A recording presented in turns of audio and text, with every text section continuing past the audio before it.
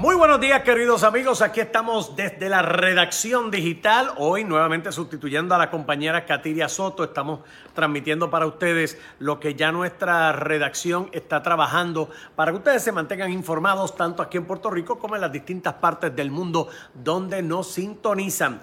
Hay nuevas noticias con relación al caso de Félix Verdejo. Hoy las autoridades federales anunciaron de manera pública que han reforzado la vigilancia a favor del púgil porque se han recibido múltiples amenazas y ahora temen que su vida corra peligro. Ante esto han decidido ponerle unas escoltas, una vigilancia específica. Está preso en estos momentos, como todos ustedes conocen, en lo que se puede dilucidar su caso con los eventos que se aproximan. Mientras tanto, José Rodríguez, que es el papá de la fenecida Keishla, expresó públicamente que no desea la pena de muerte para Verdejo y que él preferiría cadena perpetua para que todos los días en su conciencia haya un martilleo de que asesinó a esta joven. Son palabras del señor Rodríguez. Y en las próximas 48 horas se espera el informe final de autopsia.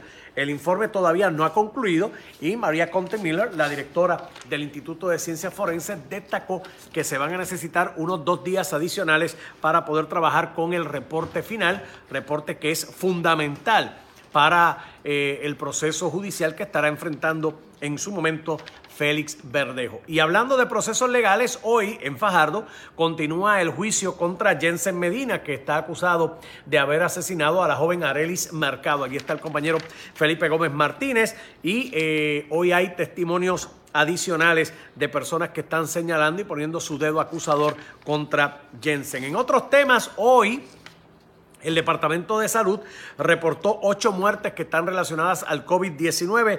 Además, 465 casos confirmados, súmele 92 casos probables y 477 casos sospechosos adicionales. Las hospitalizaciones del virus disminuyeron a 383. Y hoy en los deportes, el integrante del Salón de la Fama, Roberto Alomar, dio públicamente la carta de renuncia del salón. Él era parte del cuadro directivo del salón y pertenecía a uno de los comités que tendría la responsabilidad de seleccionar jugadores de distintas épocas que en un momento dado no pasaron el crisol de los historiadores y de los cronistas deportivos y que ahora pasan a estos comités particulares. Pues él renunció a todo este asunto, todo por la acusación de conducta sexual inapropiada que provocó su expulsión del mundo del béisbol. Una situación muy triste también la de Roberto Alomar. Y hoy tuvimos una mañana mayormente despejada. Por ahí está Débora Martorell, que ya se está preparando para estar próximamente con nosotros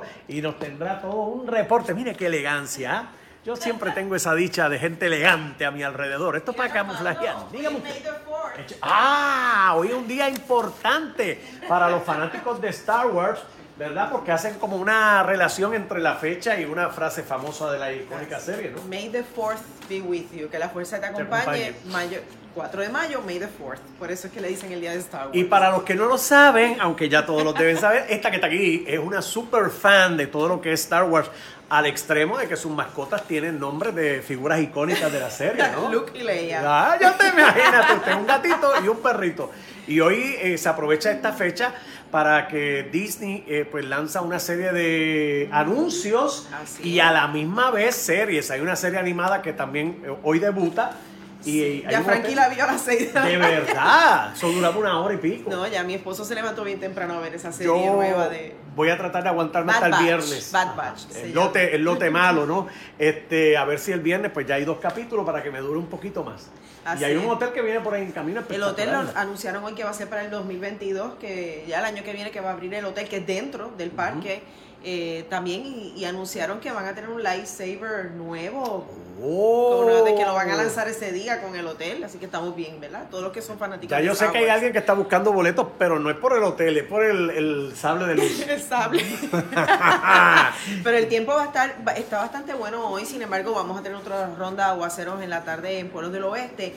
Nos preocupa que la semana que viene, el lunes, martes, aumenta bastante la inestabilidad, una vaguada amplia que se acerca y podríamos ver un evento de lluvias fuertes comenzando la la próxima semana. Todavía el Domingo de las Madres, tiempo estable, pero con lluvias en la tarde en el oeste, pero sí el lunes y martes estamos pendientes. Muy bien, gracias Débora. Muy buenas noticias en ese ángulo, así que ya lo saben, tenemos muchas informaciones aquí en Noticentro y a las 11 de la mañana en la próxima parada informativa y los esperamos a todos ustedes. Yo siempre les recuerdo que hay información adicional, claro, versión digital, en nuestro podcast y también en Spotify. Así que busquen ese contenido adicional, que siempre hay novedades y cosas curiosas para que ustedes se mantengan informados. Los espero a las 11 y a la hora que es, a las 4 en punto. Guapa Podcast.